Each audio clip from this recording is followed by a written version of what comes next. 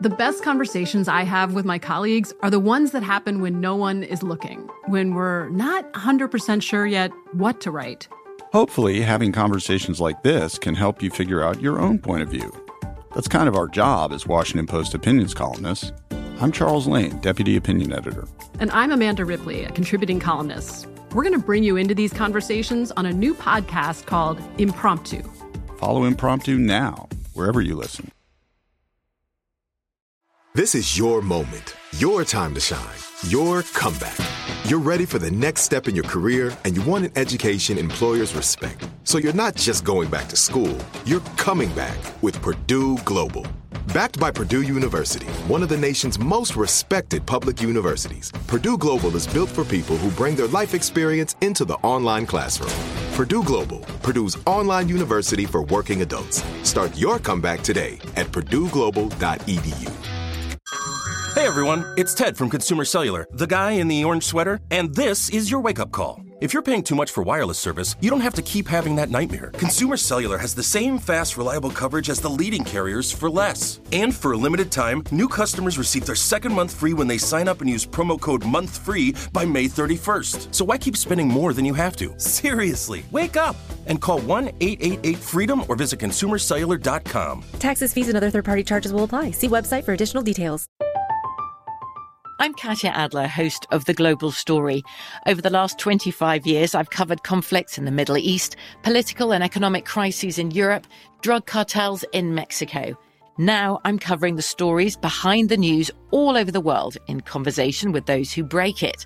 Join me Monday to Friday to find out what's happening, why, and what it all means. Follow The Global Story from the BBC wherever you listen to podcasts. Thinking Sideways is not brought to you by Bigfoot riding a unicorn. Instead, it's brought to you by Simply Safe. As much as we love investigating various crimes, the last thing anyone wants to encounter is crime firsthand. Now, there's a smarter way to protect your home with Simply Safe. Simply Safe doesn't have annual contracts, so there's no commitment and no lock-ins, period. And best of all, with Simply Safe, you get 24/7 protection with professional monitoring and police dispatch, which is just $15 a month. It's unbeatable protection at a great value and no strings attached. So protect your home the smart way. Visit simplysafe.com/criminal to get 10% off your system today. That's SIMPLI safe.com/criminal. Thinking Sideways. I don't get it. Uproot the aliens. You must unlearn what you have learned. I don't know. Stories of things we simply don't know the answer to. Hey guys, welcome to another episode of Thinking Sideways, the podcast. I am Devin, joined as usual by Joe and Steve, the boys. Yay! The men. Watch it. Yeah, okay. Yeah. All Okay, right. yeah. The dudes, maybe. I act like a little boy. It's okay. You do, it's true.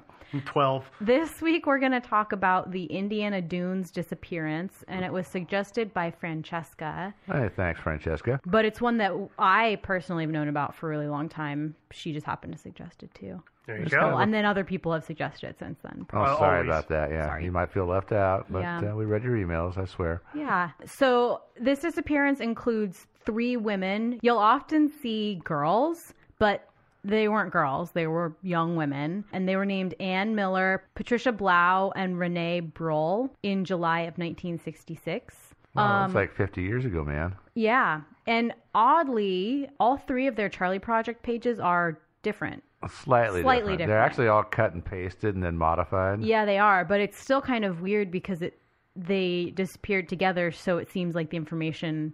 It should be first paragraph is unique to end, last paragraph, then the body should be the same. But it's not. I agree. They should it's kind just of weird in there. Yeah, they should all actually have just one page, I think. Well, they're 3 different That's not the way Charlie works, missing women. So we're going to go ahead and go through the agreed upon story, and we'll try to make mention of any additional details as we can to keep the story flowing. I don't want to give anything away, but what happened to these 3? To be determined. Oh, really? Okay. So Anne, Renee, and Patricia, who I've seen referred to as Patty on a couple blogs, but I think she was Patricia. I don't think she was Patty. Patty is a nickname for Patricia. I mean, I know, but I think she went by Patricia, not Patty. But who knows? I couldn't say. I saw a webpage that said she went by Pat and Patty. Yeah. And so... Anyway, we're going to call her Patricia. The three of these young women were horse enthusiasts. Anne and Patricia met when they were boarding their horses at the same stable, and then Patricia and Renee had been friends since high school. Patricia was 19 in 1966, and so was Renee. They had gone to high school together, so, that makes sense. And then Anne was 21, so a couple of years older. They often met at a tavern in Hodgkins, Illinois. Which is that like a suburb of Chicago? It's one of many suburbs. So they all lived in suburbs of Chicago, Yes. or actually, I think Renee lived in West Chicago, but they all lived in suburbs, and so Hodgkins would have actually been a pretty central meeting point for them. And it was close to the stables. It was close to the stables as well, yeah. Renee was married. Patricia and Anne both had boyfriends that they may or may not have met at the tavern, and also the men may or may not have been married. I promise. So when you say boyfriends that they met, they met these guys for the first time at the tavern, not they had boyfriends who would also meet all of the girls. Yeah, that they first met at the tavern. Okay, the way it came out, I was like, wait a minute. No, yeah. Yeah, sorry. So they maybe met these maybe married men who were their boyfriends, respectively. But it's unclear if these guys were married or not. Always a great choice. Always. You always want the married dude. Yeah, well, especially when you're 19 and 21. That's really when you want the married dudes. Good choices. Yeah. The women all stabled and rode their horses at a stable called the Tricolor Stable in Palatine, Illinois, which was owned by George Jane, brother to Silas Jane, and we will talk about that later. The brothers Jane.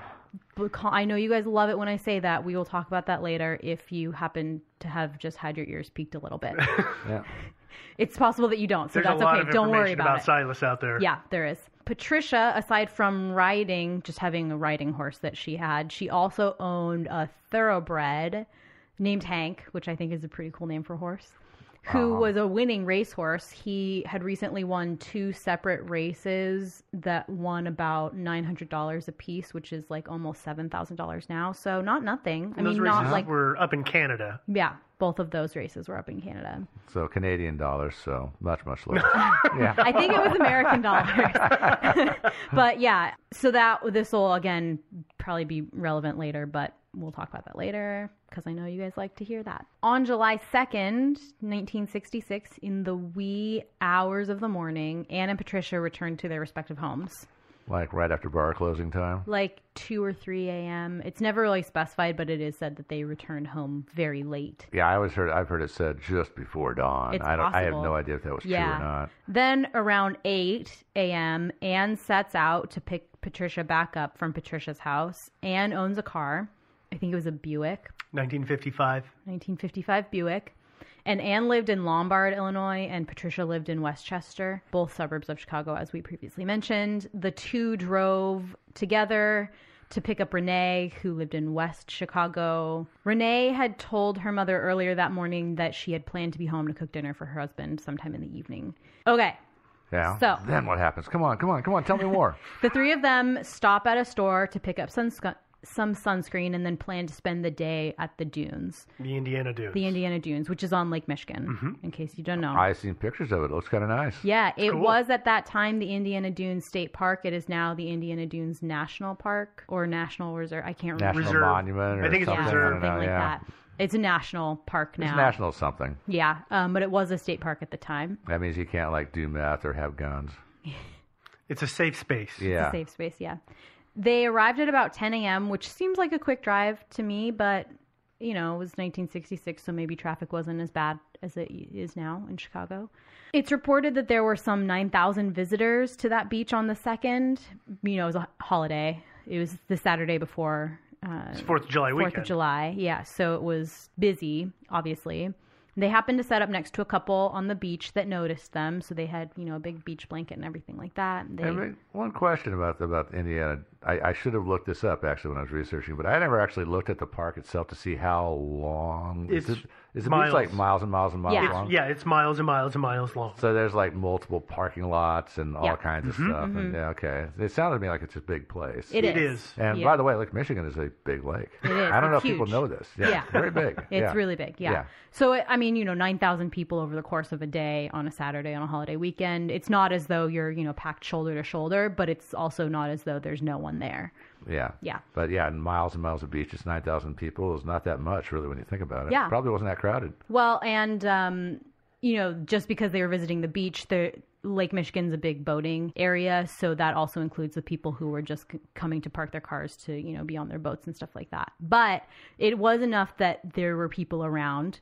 It wasn't abandoned, and there was this couple that sat next to where the ladies set up. I think it's they were near another couple, if I remember correctly, because they were either near a tree or trying to use the shade of the tree. So that's why they set up shop where they did, about 100 yards away from the water, I think it is. Yep, exactly. Well, with me, it's I always stake out a nice little spot on the beach, and then immediately a big family of 17 comes and plunks themselves down right next to me. Yeah. For no reason whatsoever. Yeah. This is why I don't go to the beach with you. Yeah. Yeah, I know. I'm a magnet for that kind of thing. Luckily, I don't have that problem. Yeah. This couple noticed these three young women, and they reported that the women were just hanging out, and then at about noon, they all three entered the water together. They were swimming around, and then maybe a boat came up to them, and they all three got on the boat and went away. Because, by the way, chicks love boats. Some chicks do love boats. That's true. Yeah, they do. Yeah. There were a lot of boats, but this particular boat, this couple said, was about 14 to 16 feet long. It was white. It had a blue interior and an outboard motor. There was a man driving the boat who was described as I love this, quote, tan with a head full of coal-colored curls, unquote. Meaning a foreigner. Yeah. Yeah. Wearing a beach jacket. I know. He's always wearing a beach jacket. I don't know what a beach jacket exactly is, to be honest with you, but I've seen on like a windbreaker. Oh, okay. I just seen it on a dozen different web pages about this thing. It's And always a beach jacket. I had the same thing, except I actually came across one site that said that he was wearing a life jacket. Which would be smart Makes if sense he's if in you're a driving a boat, huh? Yes. Yeah. Now this was the Trimaran, correct? This particular boat, the white boat? It was a tri-hull, but not a trimaran. Is a sailboat with three separate hulls. Okay. And a tri-hull is just a single hull boat, but it's got like those two big grooves in the hull. So this one, they don't know. This is we need to pause on that because we'll talk more about what you're talking about in a second. It confused me. Because that's jumping ahead. This is literally the report that this couple gave of this boat, which is where we're at right now. And they actually used the words coal-colored curls. They did, apparently. Yeah. Nothing about a foreign accent? They just saw the guy. We were like 100 yards away, but you can still hear that foreign accent. Oh, stop it, Joe. Okay. No, he was just a tan guy with black colored I've been researching the Lindbergh hairs. kidnapping, okay? Come on. Okay. The couple spent the rest of the day at the beach, sitting next to these three young women's clothes. And when it was getting to be dusk, they started packing up and noticed that the women hadn't come back yet. And so they were able to find a park ranger and point out, hey, there's some stuff here. And there were three young women here, and they left at noon, and they haven't been back yet. And then gave also the report of they got on this boat with this guy, and we haven't seen them since. So, and the park ranger said, okay, well, I don't know, maybe they forgot about it, or maybe they, went off to a party boat or something. So he collected their stuff and then kept it in the office for by the way, a couple days. I had never seen their names. I presume the name of this couple is just lost. I think it's just been... I actually have seen it. Oh, they're actual names? I found it, and then like an hour later, I was like, oh my God, I need to write that down. Uh-huh. And I totally didn't do it. And then find that webpage again. Good luck. Yeah, that's the problem. Yeah. But they're not any famously known names of any and there's no, case. there's no reason for them to be thrown into a spotlight or have their name tossed around, because this is one of those cases that people have been really intrigued by and feel it was a little mismanaged. And so in those kinds of cases, I totally respect not giving out the first witness information, because people are constantly going to be badgering them. Yeah, or their family or whatever, saying, I'm sure you guys know more, and that's just horrible. And They were just trying to be good Samaritans, so, why give that information out? Okay, well, we'll call them... we don't need to call them anything, because that's their last appearance in our case. Yeah. You never know. We might talk about them again, so we'll call them Not the in Joneses. this one. Okay, the stuff that the women had left behind did include purses and towels and stuff like that.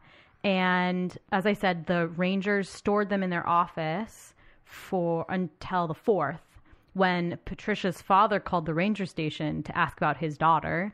And it turns out missing persons reports had been filed for all 3 young women over the weekend when they didn't come back on the night of the 2nd. And, this is one of those situations where it's tough because they're all adults, technically. Yeah, they can do what they want, and so they might just run off. I don't know how seriously it was taken. I mean, the father of Patricia is the person who had to call the ranger station at their last known location. The cops didn't even though missing reach persons out. report had been filed on all 3. Yeah, the cops didn't reach out and say, hey, did you guys find a body or something? I mean, even something as cursory as that, they didn't do. So it was a different age. It was a different age, yeah. When the Rangers get the call, they say, what were the names of the other persons? And this is, when you would go to state parks, you still have to do this. You have to pay for parking. So you fill out a little slip of paper with your license number with your license number and the spot that you parked in at this particular one, the spot you parked in, and then you hang your little thing in the window and you drop your money with the other thing in the box. So in the big cast iron box with a slot in it. Yeah, so they were able to actually find the record of Anne's car, which happened to still be parked in the same spot. And as luck would have it, or not, her keys happened to be with the belongings that they'd been holding. That kind of makes sense, huh? It totally makes sense, yeah. And there were additional things that they found in the car, just personal effects, additional clothes and stuff like that. The articles that they left on the beach, in case anybody's wondering, Anne had left her denim shorts, a polo shirt, her shoes, and her bathing cap, just a swim cap, a comb, and her thermos. Patricia had left a yellow robe, sunglasses, a transistor radio, a white towel, and her wallet that had $5 in it. And then Renee had left... That's like $1,000 today, right? Not quite. Not quite, but it's not... I mean, it's not nothing. Renee had left her beach towel, her shorts, a blouse, cigarettes, sunscreen, 25 cents, and her purse that had $55 worth of checks in it. Now that's actually a size... It's about $400 worth of checks. Nothing. That's not something you just randomly leave. Yeah. And then, as I said, more stuff was found in the car. Nothing of any... A couple of 38s. No, a grenade. Just, like coats and probably... regular stuff that you find in somebody's car. Probably Patricia's actual clothes because she had just left her robe. Things like that. So nothing out of the ordinary. Nothing out of the ordinary, yeah. That was all the searching they did on the 4th because, holiday and stuff like that. Whatever, missing persons, whatever, we'll put that off. We gotta light some fireworks off. Yeah. Drink some beer. So finally on the 5th, they launched their full-scale investigation. And I'm going to full-scale air quotes because there was a full-scale investigation for about a couple days. Yeah. And then it was just two investigators who never even met each other were in charge of the rest of this. In different districts, I believe it was? In different states. Yeah. Oh, really? Yeah. Probably Illinois and Indiana. Yeah. And it was, one state patrolman who was in charge of finding backgrounds and then another investigator. And they never even met up for coffee or anything? They never met in person. So weird. Ever. Yeah. Well, I actually don't even know if they even spoke to each other. I'm not sure. You would think so. But you would think so, but I think that... you would think they would meet, too. So. Yeah. They're not that far apart. The full-scale thing was just basically scuba divers and dragging the lake and all that stuff. Yeah, once they didn't find the bodies, then the full-scale was the U.S. Coast Guard came in and they, had some scuba divers come down and they did... Helicopters. And the helicopters and kind of searching for bodies and things like that. And initially they just searched within a tiny little radius of where the women's stuff was found.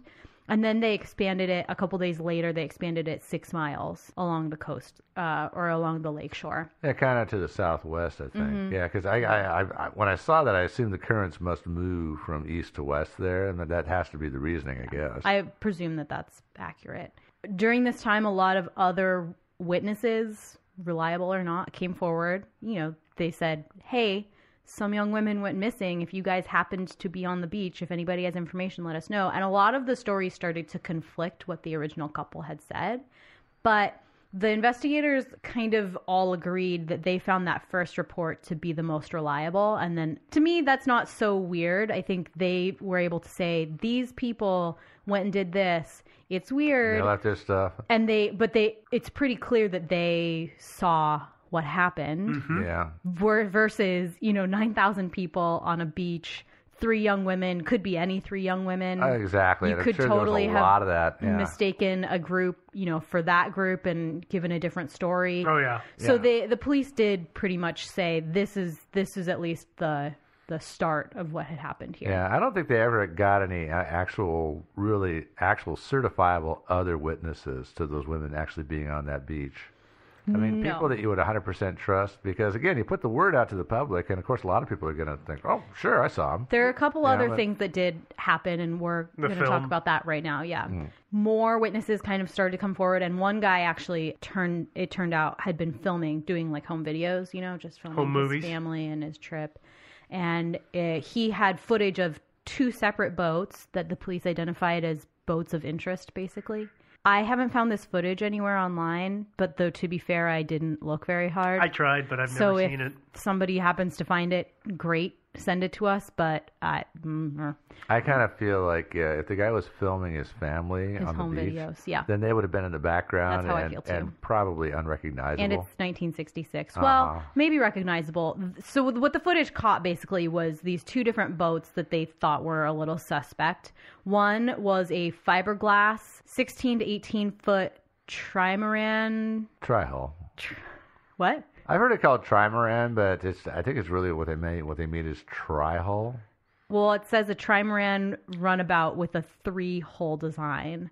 Yeah. So I don't know what that means necessarily. Well, okay, Joe, so explain what you think it is. It's not that important, but what I think it's it probably a little important. Yeah, I think it probably is. It's like, your average little motor runabout is like you get a V-hull, which is basically comes down to a single keel. Uh-huh. And on the tri-hull, there's a central keel, and then there's 2 outer keels also, and then there's 2 what they call tunnels in between them. Oh, like I know exactly what you're talking about. The bottom of the boat has two arcs in the base in of the bottom, on the bottom of it. And it's a flatter. Yeah, it's a more flatter, more square design. I mean, that makes so much more sense. That makes way more sense than the other tri-hull. Yeah. I've never seen a motorized trimaran. I mean, sailboats, but well, I was like, that's such a distinctive boat to be a true 3 individual hulls, just kind of like a catamaran. That would be a little weird. I was like, that's so strange. Yeah. Thank you. Yeah. Okay. Thank you. Yeah, that makes way more sense, because when I Googled it, I was like, wow, I think people would have remembered that, but okay. I did the same thing. Sure, why not? That's a little different. Yeah. So that boat, this person who was filming was able to see, and the police, from the descriptions, it sounds like the image was clear enough, at least, that they were able to see that there was 1 guy and 3 women on there, and the guy seemed to match. At least, kind of. He was wearing his a boat jacket. His boat jacket, life jacket, and something. he had black curly hair, and the women, enough. Their bathing suits are probably how they matched them, because I think it was 2 hair bikinis. Color, Well, it's black and white. Right, but you can tell if it's darker or lighter. You can get a good, darker or lighter. But I think 2 of them were in bikinis, and 1 was in a one piece, if I remember right. So that would help. True. That would help identify if they were all in bikinis. You'd know you had the wrong boat. Right. But still, even with the film, I don't think they really got a 100%. Well, ID. they didn't. So there's this other boat that was a 26 to 28 foot Trojan cabin cruiser. That's a big boat. I don't know what that is either. It's a big boat. Trojan? Yeah. That's not a huge boat, really. But it's a 25, 30 foot big boat. It's got a big cabin on it. Could one call it a houseboat? No. Not really. I mean, you could live on a 25-footer, but it'd be kind of cramped. But, you're talking bigger boats. You're talking like 35 to 40 feet. Then you're getting into big boat territory. But you can't, this is important to me. A layman could look at that boat and say it's a houseboat. Does it look like there's a little cabin on the top? Nah. Houseboats are trailers with pontoons under them, basically. Yeah, kind of like that, yeah. But a cabin cruiser is a boat, it's got just a big enclosed cabin area. It's much more distinctive. It's not, like think of a basic rowboat design. And you slap a big cabin on the top of it that takes maybe the first third or first half, and that's it. You see the ones, like the ones you always see guys doing the big fishing expeditions on TV, and that's kind of cabin cruiser style. Yeah, it's bigger boat. Essentially. Okay. That one was seen with 3 men on it and 3 women who might have been matched vaguely the description of our 3 missing ladies. It's just so hard to imagine a boat with 3 women on it. I can see why these really stood out. Yeah, I know, right? Yeah. Well, the problem here is, of course, that neither of these boats had names printed on them, painted on them anywhere. Or if they did, they weren't discernible. They weren't discernible. So there was no way to identify these boats. So they were kind of dead leads. But investigators also had some reports that they deemed to be reliable that Renee and Patricia and Anne had been seen walking along the beach and eating a little bit after 3 p.m. on the 2nd, that some miles away from where their belongings were. It sounds like that the women had swum out to meet this boat, gotten on this smaller boat, been taken some miles away, got off, got something to eat while waiting for the larger boat to come pick them up, and then gotten on the larger boat and then never gotten off the larger boat, perhaps, or maybe. Moral of the story is if you're 3 women in bathing suits on the beach, probably a lot of guys with boats are going to approach you and say, "Hey, you want to ride my boat?" And maybe don't. And actually, that leads into something. I don't remember where I read it, but I seem to remember that somebody else had come forward saying that they had seen the women swimming in the water, and the guy had come up and done just that. Hey, you want to come on board? And one of them had said, "No, we can't. I'm married." As in, "Hey, I'm off limits. Get away, dude." So that's an interesting thing that this story comes out where this guy was turned down, and then the main story comes along and says they just happily climbed on board some random boat. Yeah. They might have been somebody they knew, though. I mean, or a friend of a friend. Or God yes, knows it what. could have been somebody that they knew. Yes, it could have been. Well, I mean, that's interesting to me because I saw that one place and it was kind of like, okay, one place. But also, I guess it's never explained how somebody heard that conversation. What conversation? Well, it would have been was the guy driving the boat who said they turned him down. Oh. Because I seem to remember it being the guy who was driving the boat. They told him, "No, I'm married." And somebody I do overheard remember. That, no, the driver then reported it. Yeah. Oh, okay. Then he I remember seeing that somewhere, but I've never. I don't know how much value there is I to don't it. It's know just either. it's interesting to me, because it's very counter to the narrative. Yeah, it is. Okay. Well, with that, we'll just leave that as it is. That wrench in the. Okay. I love throwing wrenches. You do. Patricia and Anne are reported to have been very strong swimmers who could swim about 20 to 30 miles. Good for them. I Renee was couldn't reported, walk that distance. Holy crap. Renee was reported to have been a, quote, fair swimmer, but, by the people who are like, strong swimmers, 30 miles. I don't know what fair means. I mean, I report myself to be a fair swimmer because I could save my life, but I wouldn't qualify myself as a particularly great swimmer. Can you swim a mile? Yeah. Really? Yeah, if I had to. I mean, it wouldn't be a fun mile, but... Yeah, kind of for me, it would depend on current and stuff like that. But it would be a lot of treading water and a lot of breaks and just floating on my back. Well, you just learn... I mean, this is part of... I'm sorry, everyone. This is part of the cruise ship training. But there's a certain way that you can swim that, you could just swim for forever. Obviously, it's not like battling strong currents or anything like that, but it'll get you to a place, kind of. I think we've talked about this before, the fact that if I ever go over in a situation like that, I am screwed. Yeah. I can swim, but I am absolutely not buoyant. Yeah. I sink like a rock. I don't have that problem. I'm not that buoyant either. Yeah, but... I'm pretty buoyant. Yeah. Filled with more hot air or something. Uh-huh. So I guess it sounds like all 3 of them were pretty strong They swimmers. could swim. They could swim. So They pretty weren't much novice. all of the investigators, both official and armchair, agree that 3 accidental drownings, highly unlikely, especially with their bodies not ever having washed on shore. I know we're not talking the ocean where they could have been devoured by sharks, right? I mean, it's right. Lake Michigan. I mean, I haven't looked at the theories section yet, but is accidental drowning even in there? No. And well, I don't think it should be because you've just made a great point. 3 bodies, one of them should have washed ashore. Yeah, you would think so. And, I mean, there and ain't for no all sharks in that 3 of lake. them to have drowned accidentally at the same time seems pretty crazy. But unless they didn't, unless they were helped to drown. Yeah, unless they were helped to not wash ashore. Yeah, and that isn't accidental anymore. No. All right, so there are some more things that we're going to talk about, but I'm going to weave those into theories. So before we get to theories, let's take a quick break. A horse walks into a bar. The door hangs open behind her as she lazily looks around at the other patrons. She sighs and stares down at the hairy pig tending the bar. He snorts and trots away to whisper to the cranky old hens sitting in the other end of the bar. They know why she's there and they're ready. Revolution has come to the farm and your kitchen. Fresh, high-quality ingredients make a real difference, and it's so important to know where your food comes from. And for less than $10 per person per meal, Blue Apron delivers easy-to-follow recipes along with pre-portioned ingredients, courtesy of over 150 local farms, ranches, and fisheries across the U.S., right to your door. And because Blue Apron ships the exact amount of each ingredient required for a recipe, there's no food waste.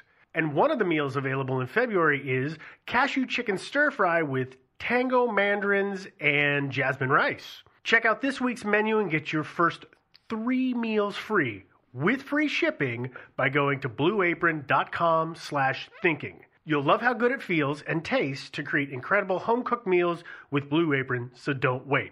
That's blueapron.com/thinking. Blue Apron, a better way to cook and keep animals out of bars. And we're back. Hope you like that word from our sponsors. We're going to talk about theories now. Yay! Theories, yeah. The first theory is going to sound like one of those things we throw in here as a joke, but it actually, I think, personally, is the most viable of all of our theories. It's a possible one, yeah. This theory is called the horse syndicate people theory. Nay. No, Winnie. Remember how we talked about the Tricolor Stables and George Jane and Silas Jane a little bit? I mentioned it, and then I said, remember that? And then some people were like, no, talk about Silas Jane now, because they know who Silas Jane is. Okay. Well, I'm going to start off by saying if you go out and Google Tricolor Stables, you have to Google Tricolor Stables bombing or something like that, because there is a Tricolor Stables that exists in Florida, and it is not the same. I think it has no relation to this one. Don't even go there. Well, no, go there. We don't want to drive away their business. Oh, yeah. No, I'm sorry. Don't. Feel free to go there. Don't associate them with what we're about to talk about. Okay. Is what I mean. Yeah, okay. Yeah. We don't want any lawsuits. The name Silas Jane may have rung a bell for some of you because he's kind of famous in the Chicago area, / connected and implicated in a number of unsolved murders in the Chicago area. Let's start from the top a little bit, shall we? Mm-hmm. Silas was the eldest of 11 children, and his half-brother George was the product of an extramarital affair on his mother's part. Silas was born in 1907, and George was born in 1923, so they were 16 years apart. I guess they weren't too close as children. I don't think so. I kind of don't think so, no, especially with the prison time and everything. But you're going to get into that. In 1924, when George was just 1 year old, Silas was convicted of rape and sent to spend a year in the state reformatory. Just a year for rape. You're welcome, everyone. It does seem kind of light, although he would have been, 17? He was 17 at the time. Well, okay. We won't even go there. It still seems a little light. We're not going there. It's a completely different world In the at that time. 50s, Silas and 2 of his other brothers worked at a stable, then eventually became known for their horse trading and training skills, and eventually opened up their own stable called the Idle Hour. And then later, I'm not quite sure when, but George opened his own stable, Tricolor. Yeah, that was years later. Silas made money selling crappy horses, subpar horses to rich fathers who had daughters who wanted to go into horse riding competitions, and there was a certain caliber of horse that you needed for something like that, and Silas didn't really care and just lied and convinced these fathers that these horses were of that caliber. He would upsell these people in a big way. Well, these horses were horses. He would go out and catch these horses from the wild and turn around and sell them and be like, "Oh, it just needs to be broken in." Well, it's just kind of like what your average used car salesman does today, really. I would say a little worse than that. Oh yeah, no, he would take horses that were bad performers or potentially ready in those times to go to the glue factory, and he would resell them as champion horses. Sure. Yeah. Like a used car salesman would. Yes. Yeah. Okay. Yeah. Idle Hour, which was Silas's stable, you remember, was in Chicago and was frequented by a lot of Chicago gangsters at the time. Silas, he's the kind of guy who, so since he had this rape conviction when he was 17, he was ineligible for the draft. So when the war came along, he couldn't get drafted. So he poor guy. decided to just sell horse meat instead. That's how he survived. How he made money, yeah. And then he made a lot of friends with a lot of pretty questionable famous characters. Gangsters in Chicago at the time, and they often frequented Idle Hour. And though he was a savvy businessman, he was a huge bully and a heavy drinker. And I don't think he had a stake in George's Tricolor stables at all. No. But they were rivals. Yes. Silas did what he does best and planted a car bomb on George's car. Well, to be fair, he didn't do it himself. Well, he had someone do it. Yeah, and we don't know that he was behind that. I'm sorry, you're right. It's strongly suspected that he was. Wrongly suspected. Again, yeah, they're brothers, they're half brothers, but apparently no love lost. No. They were actually business competitors. Yeah. Well, and unfortunately, that car bomb went off when a woman named Sherilyn Rude went to move George's car for him. I've always suspected that perhaps George had an inkling that maybe the car was not safe to drive. I don't know. Because he just said, "Hey, you mind moving my car for me?" Well, it turns out after that, he rigged this system with a really long pole with his key attached to it so that he could start the car from a safe distance. He had his key had a long stick. Yeah. Smart move. Yeah. So and he was sticking through the passenger's window. Yep. And turn it and let the car start and then turn it off and, put his stick away and go start the car again. This is my car starting stick? Yeah. And obviously at that point, then you want to put the bomb in the passenger side door facing outward. Yeah. Yeah. You do. Well, George eventually was actually murdered. It took like 3 attempts at least before they got him. But he was actually murdered. Yeah. Yeah. Police, of course, assumed that Silas was to blame for the bomb and for the murder, but they couldn't prove it. So there's that. Patricia, you will remember, had her prize-winning horse stabled at the Tricolor, which George owned. The bombing was in 1965, so just a year before the women disappeared. Went vomitous. Before they left. Yeah. Before they split. Yeah. In March of 1966, Patricia acquired what is quoted as a face injury, which may have been inflicted by a fist, unquote. So weird. Or a doorknob. Or stairs. Yeah. It's such a weird description. When her family asked her what happened, she kind of brushed it off and just said that she was having some problems with the, quote, horse syndicate people, which is where we get the title for this theory.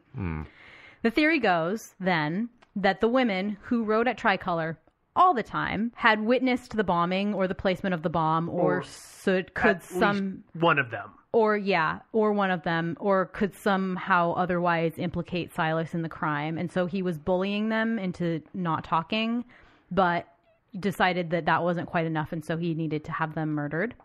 Makes sense. So the thing to keep in mind is the car bomb went off in 1965. Silas went to trial, and I think it was a 4-month-long trial, and the trial had ended just the month before they disappeared. So I think it was the beginning of June that he'd been cleared of the case. He essentially was acquitted. Yeah. To add to this theory, there are a lot of alsos in this theory.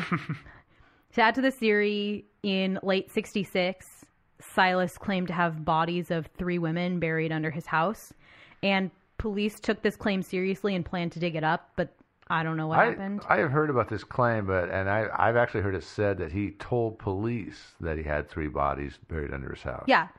Why would anybody do that? Because he was insane. He was a bragger. He was insane. He was legit insane. He also his phone number was found in the purse of at least one of the women. I think it was Patricia, but I can't be certain. I think it was in Patricia's purse, but it was in one of the purses. I've heard this also, but was it his personal phone number or his number at the stable? I think it was his personal phone number.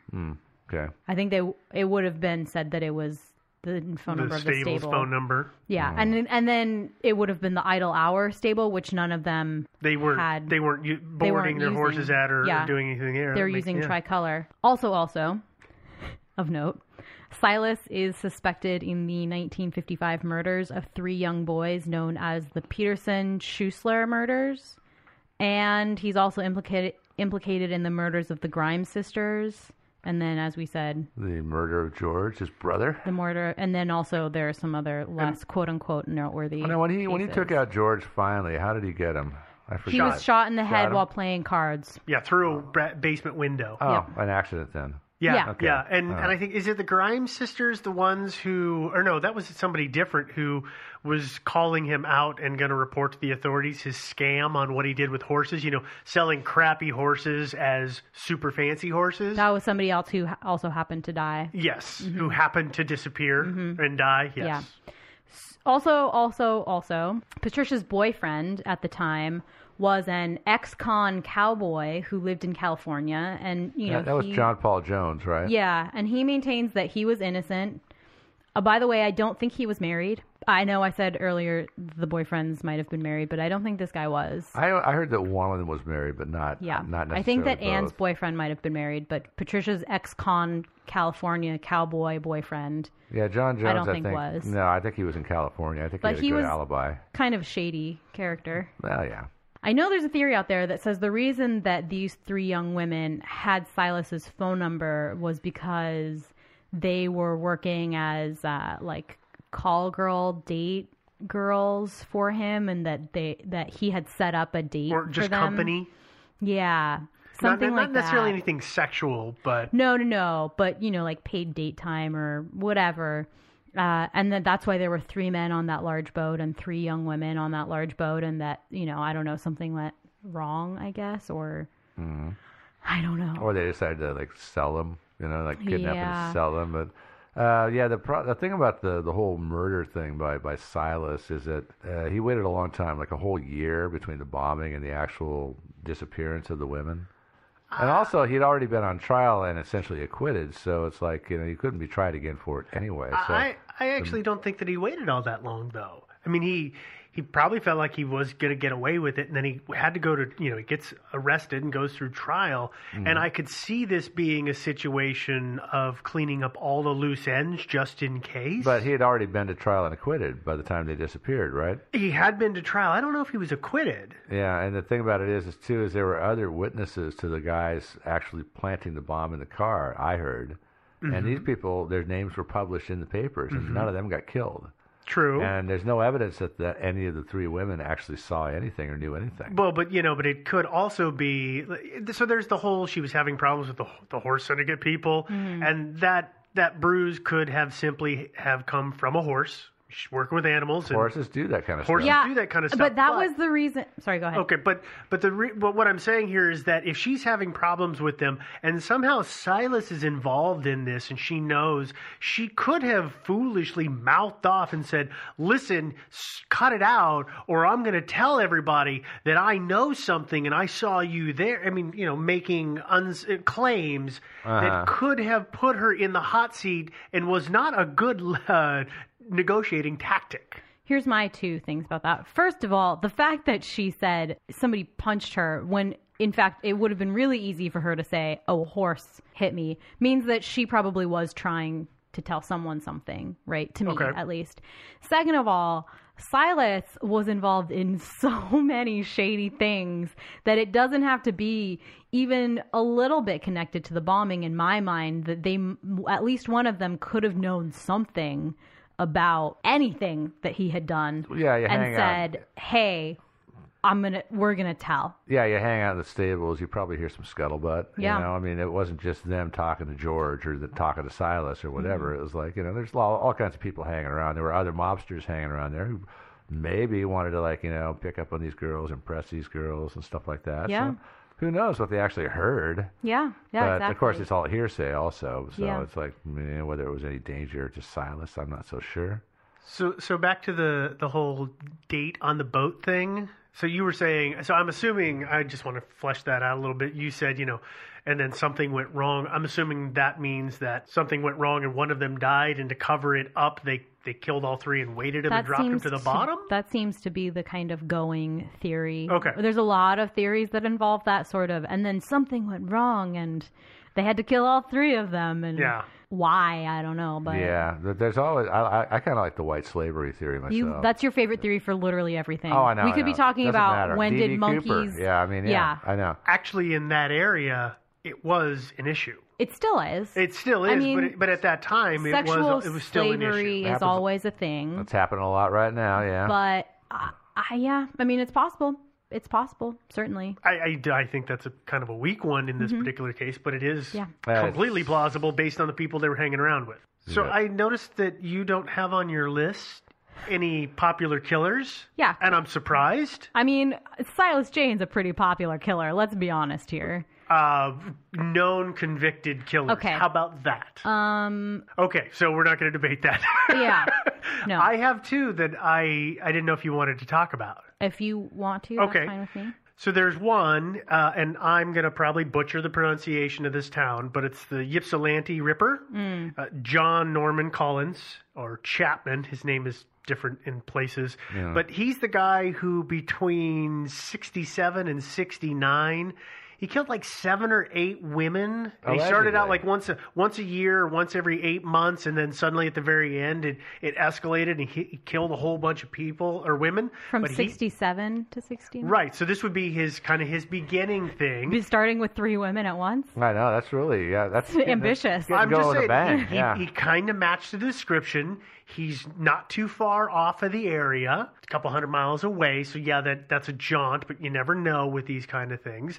The other one that I saw was Richard Speck, and if anybody doesn't know who he is, he's the guy that on July 14th of 1966, which is 10 or 12 days prior, he killed 8 nursing students, 8 women in their house. He said he was on some, he was drunk and he was blackout drunk, but he butchered all of them, and he obviously would have had the capacity to do that. So they're 2 ones that are right there in the area. That one that could have been Early's. Yeah, I guess that's true. That second one, Speck. I guess I'm more willing to believe him than the other one. Well, and the problem with Speck is Speck didn't clean up. Yeah, he didn't clean up, and also, why not just? I mean, if you've brutally murdered 8 women, what's another 3? Well, they're warm-ups. No, but I mean, sound crass, but I mean to not say. Oh, also. Well, to give the closure. He tried to, That's true. play games, as all these guys who do this kind of crap do. How did either one of them own a boat? Not that I know of, but I haven't seen that in there. But they were both. So Speck was in his mid-20s at the time, and John Norman, I think, was 18 or 19 at the time. That's why I feel like he could have matched the description. Yeah. That's why I looked at him and was like, hey, well, check this out. Yeah, the man is described as being in his mid-20s-ish.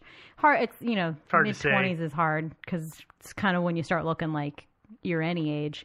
But yeah, I mean, those are 2 good theories, I guess. Other suspects that are out there that I'm amazed. People are always trying to tie people who did bad deeds into so many other cases. Yeah. So I'm amazed that hasn't happened with this one. It so is I decided to be surprising, the jerk that would do it. Yeah. No, that's a good idea. I like it. Yeah. I could see where he would decide, hey, I want to start serial killing, and I know I got this great idea. I'm going to go down to this beach with a boat, and I'm just going to pick up a girl, take her out in the lake, and kill her. And then he gets out there and he discovers, hey, no individual woman is kind of willing to climb into my boat alone with me. Duh. And so he winds up with 3 women in his boat. Okay, well, let's just roll with the punches. And that's what he did. For me, for it to be one person is always pretty incredible to me, particularly since all 3 of these women were pretty strong swimmers. Don't you think at least one of them would have tried to escape? If you're in a motorized boat and somebody is swimming away, you know what is very easy to do? Run them over? Yeah. Run them over. There's that. Oh, she got away. Well, I'll finish what I'm doing because we're out in the middle of the lake, That's and true. then I'll just take care of her. True story. Okay, that's fair. The next theory is a little bit of a sensitive topic. This is a popular theory, though. It's for a this very one. popular theory, but just so you guys know, if anybody needs to take a break for this one, feel free. Or if you got little ones and you don't want them to hear it. We're going to talk It's about aliens. It's no. Oh, no, wait, that's the next one. It's about abortions. Oh. Anne was apparently pregnant. 3 months pregnant, sounds like, in July. I've also heard that Patricia was pregnant, but I'm not sure where that information comes from. I've also heard that all 3 of them were pregnant, but I have no idea where that information comes from. I don't think Renee was pregnant. I think her... She's just the one married one, if she's not pregnant. Huh? She is the one married one, but Yeah. I think her family would have known, but maybe not. Anne had talked about entering a home for unwed mothers before her disappearance. And now, this is 1966. So that's 7 years before Roe v. Wade. So abortion is super illegal at the time. Everywhere. Everywhere. Well, not everywhere. It was legal in some American states. But it was not in where they were at. Not in the Yeah. Midwest where they were at, no. Right. But yeah. And as we know, when something is illegal, we just make it in our bathtubs and get on with life. So that's what they did. It's kind of what I'm kidding. happens. I'm sorry. Yeah. There was this well-known man named Hank Largo in the Chicago area at that time, and he, along with his wife Helen, helped women who were in a family way who did not want to be in a family way out by providing Abortions. Yeah. They operated out of a houseboat, is what it's described as, floating on, you guessed it, Lake Michigan. I've also heard that maybe they operated out of Gary, Indiana, but to be honest, I don't know why you wouldn't just operate out of multiple locations or Yeah. move your operation a lot, That would because seem like the wise thing to do. it's illegal and people are going to come after you if you... Yeah, eventually somebody's going to figure it out, and if you move around a lot, you're safer, yes. Yeah, especially if you're like on a houseboat. Like Just around move Lake that boat Michigan. around, yeah. Well, yeah, if you have actually a good charts and you know where the demarcation between, say, Illinois and Indiana is, then when the Illinois State Police and their launches start coming after you, you're just like, and just Scoot right over. across the line. Yeah. Yeah. So Helen and Hank's nephew, Ralph Largo Jr., it sounds like maybe ran a bit of a ferry transport to help young women get to this houseboat, and also, make sure that they never knew. I mean, that's what you kind of want. You want somebody to transport people there because You don't be can, driving a houseboat to the dock. right? But also, you can load your women into a smaller craft and you ride around Lake Michigan, drop them off, pick them up again.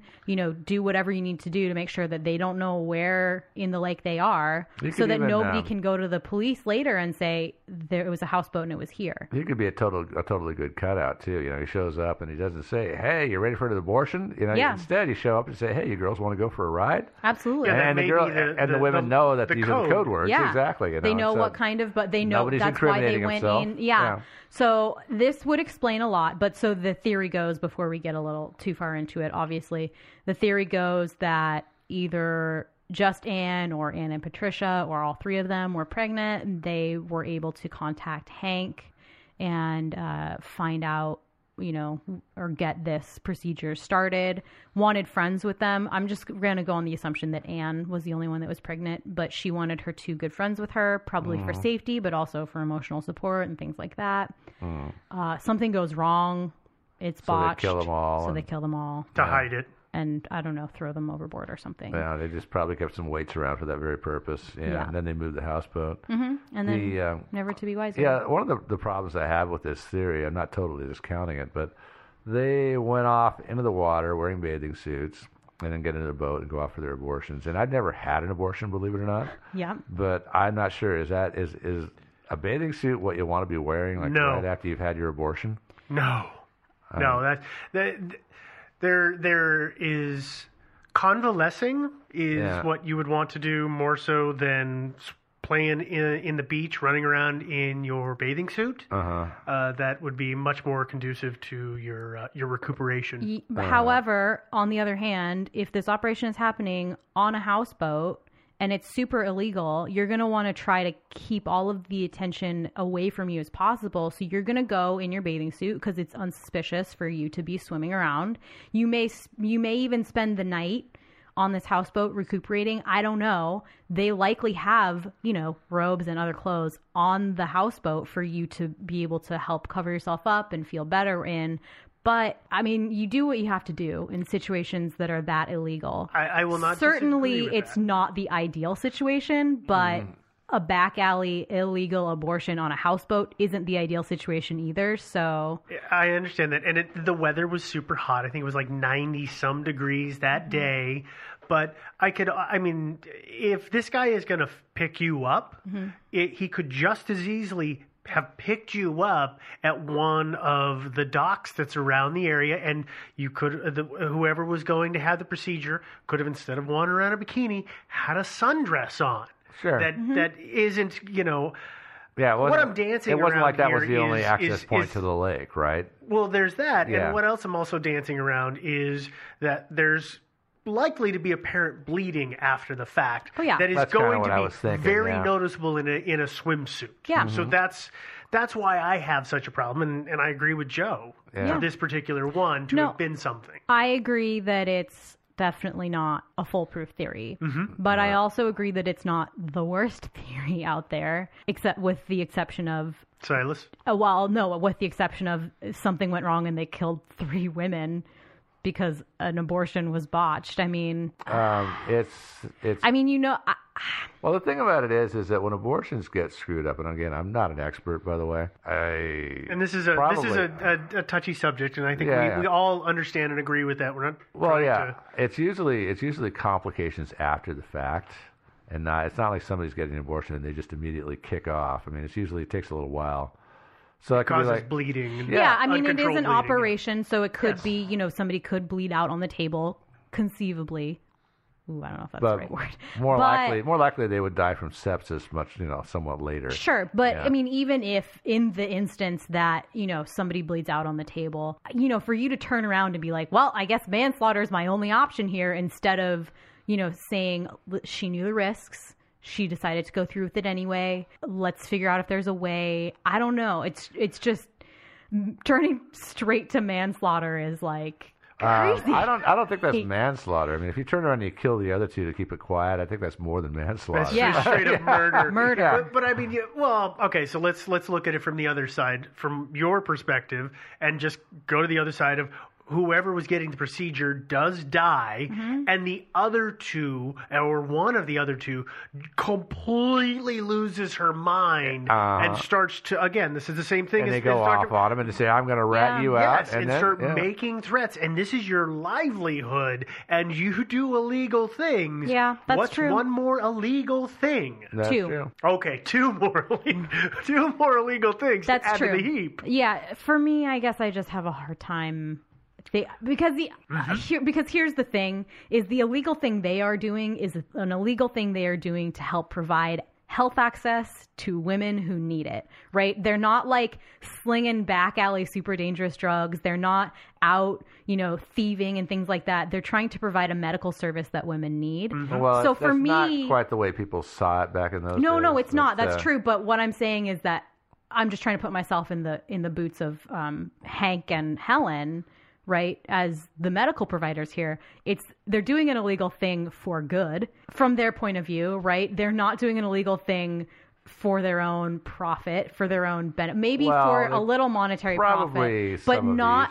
They are not murderers, right? They are not common thieves and criminals. So for me to say like, hey, these doctors who are providing this medical procedure for people, what's another murder on top of that? Like, that's a pretty big stretch for me. But at the same time, even though I agree these people probably weren't the kind of people to just cold-bloodedly murder people, in a situation like that where these, a woman is, like Steve says, flips out, says, you're an incompetent moron, I'm going to take this to the police right now.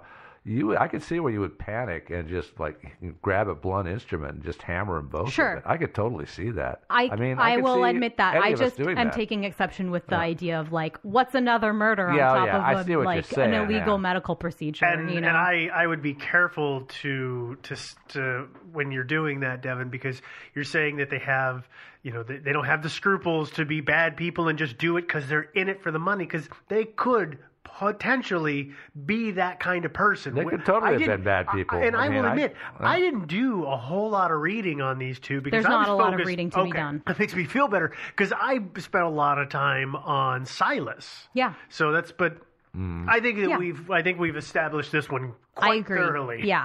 So Yeah. that's the second theory, third, fourth. I don't know if we're counting your weird serial killer murderers as theory. When are we going to? What about the water spout? When are we going to get the water spout?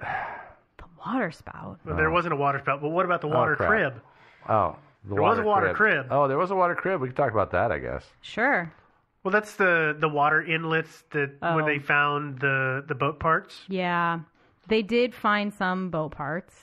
There was a seat and some styrofoam. Yeah, so it could have been stuff that was thrown overboard. It could have been, a boat crash from weeks And ago. that was, again, the boat crib was, or the crib was like a giant intake for a water supply for what this It's city it's the city of Gary? Was it the city of Gary, Indiana, or it was I think essentially it serves. Oh God, does it serve Chicago?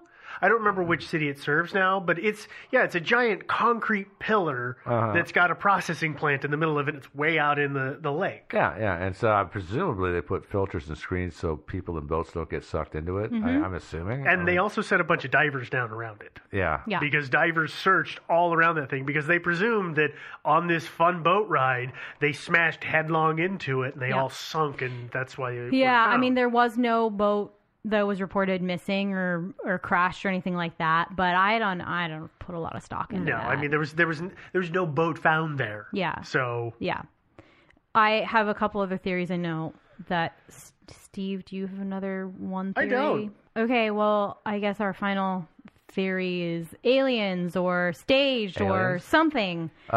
One of Patty's friends did mention Patricia. One of Patricia's friends did mention that she told them that she was planning to stage her own disappearance, which I don't know, maybe, I guess $55 is a lot to leave behind. In checks. Yeah. Police report that Renee's marriage may have been in trouble. Because they found a letter in her purse. Yeah, they'd been married 15 months, and she had written a letter that said that he spent too much time working on hot rod cars with his friends, and she wanted to end it.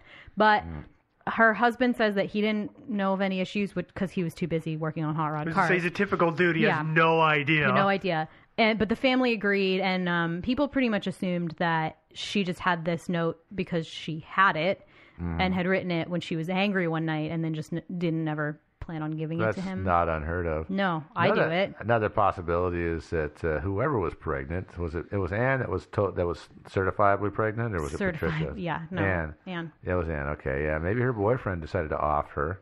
Yeah. Although again, I don't really understand, offing all three of them versus just her. Yeah. I don't quite get that. Yeah, I don't either. Yeah. It is very brazen to go after all three at once. Especially in broad daylight on a public beach. Yeah. I mean, the reason people mention that they might have been married is like, well, maybe one of the wives came after them or why the boyfriends were married. I don't know. I think the Silas Jane or the abortion theories are the best ones.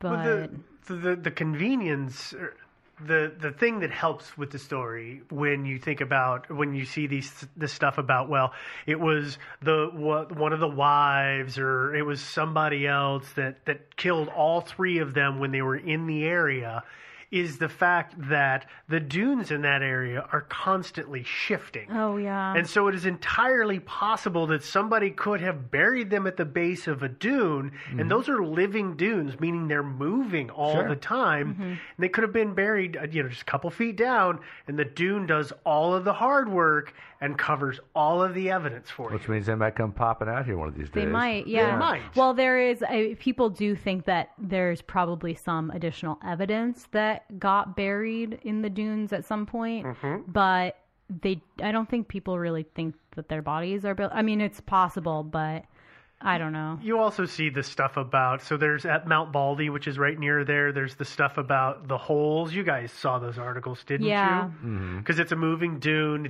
It's swallowed up entire trees, which are then rotted out, and the sand is just kind of barely held together in a column, an open air column. And a boy fell in a couple of years ago, but people was like, well, maybe they all got swallowed. That's a mighty huge coincidence. That is a very huge tree to have rotted out and not collapsed prior. Or maybe they all three fell in 3 separate holes. They were walking side by side, and wow, there's a coincidence for you. But yeah, that would have had to have been a new one. And by the way, just FYI, as far as I know, in that area, there were never any trees anywhere near big enough to swallow 3 women. No. Yeah. No, the holes are like 12, 15 inches in diameter. I have heard that phenomenon even occurs around here down the coast. It does at our dunes. It does. So be careful out there. Wear a rope, a long, long rope. Yeah. Have your friends holding the other end. Yeah. That'll save you. Yeah. Yeah. Well, what they do is they tie it to the back of their 4-wheel drive. I knew he was going to do that. Yeah. They pull your body out. Have any more theories? Anybody? I don't. Oh, well, do you have favorite theories? I kind of like the theory that it was a Chinese submarine, and they were defecting to China, and in Lake Michigan. Yeah, that could have been it. All right. Yeah. Yeah. Let's see. Other than that, no, really. I actually think my favorite theory is that they were probably a random murder, maybe a serial killer, that type of guy. Because I don't see that Silas had any particular motivation. Of course, again, Silas is everybody's favorite. Maybe a motivation we didn't know about. Well, yeah, totally, for sure. But I mean, Silas is everybody's favorite for this whole thing. But if you look at Silas's typical murder MO, this is pretty out there. This is pretty different for Silas to do it this particular way. Silas is more the kind of guy to either, plant a bomb in your car or just to have his guys take you out somewhere in a field and put a bullet in your brain. So the 2 other murders, the big ones that he was implicated in, the one of the 3 younger boys and then the Grimes sisters, those were bodies that were murdered and then dropped in ditches by the side of the road. Right. So this wouldn't be so far different from that necessarily. I mean, you kill 3 people and then drop them in the lake instead. And I think that's one of the reasons that people really think that he looks good for this, because there was at least a tenuous connection between them and him. You can say they may have met, and he was a rapist. Yeah, you hate to say it, but he was a rapist. Kind of a low life. And it's possible that he had just seen them and thought, oh, hey, I know. Well, I'll tell you this. I'll bring them on my boat, I'll rape them, and I'll murder them, and I'll just have a convenient dropping place. That could have been it. And maybe he and his buddies were going to have just a whole rape fest have or something. Have a good old time out on the boat. And this is another possibility. And but I don't know. This might be just a little too subtle and clever for Silas. I think that's I think we're getting to Cleverville. Well, but let me point this out. There's actually only one pair of witnesses who saw the girls there, reliable witnesses. Mm-hmm. That was the couple, the married couple, who supposedly were next to them. But if you really wanted to be clever about disappearing these 3, what you do is, you just have some people say, you kidnap them, you take some of their effects, you have some of your accomplices go down to the beach and say, hey, they were right next to us, they went off and they got in a boat with a guy that had a mop of curly coal-black hair. Yeah, what we're getting into now, Joe, is that part that makes our listeners uncomfortable and think that maybe you are actually a serial killer. Yeah, exactly.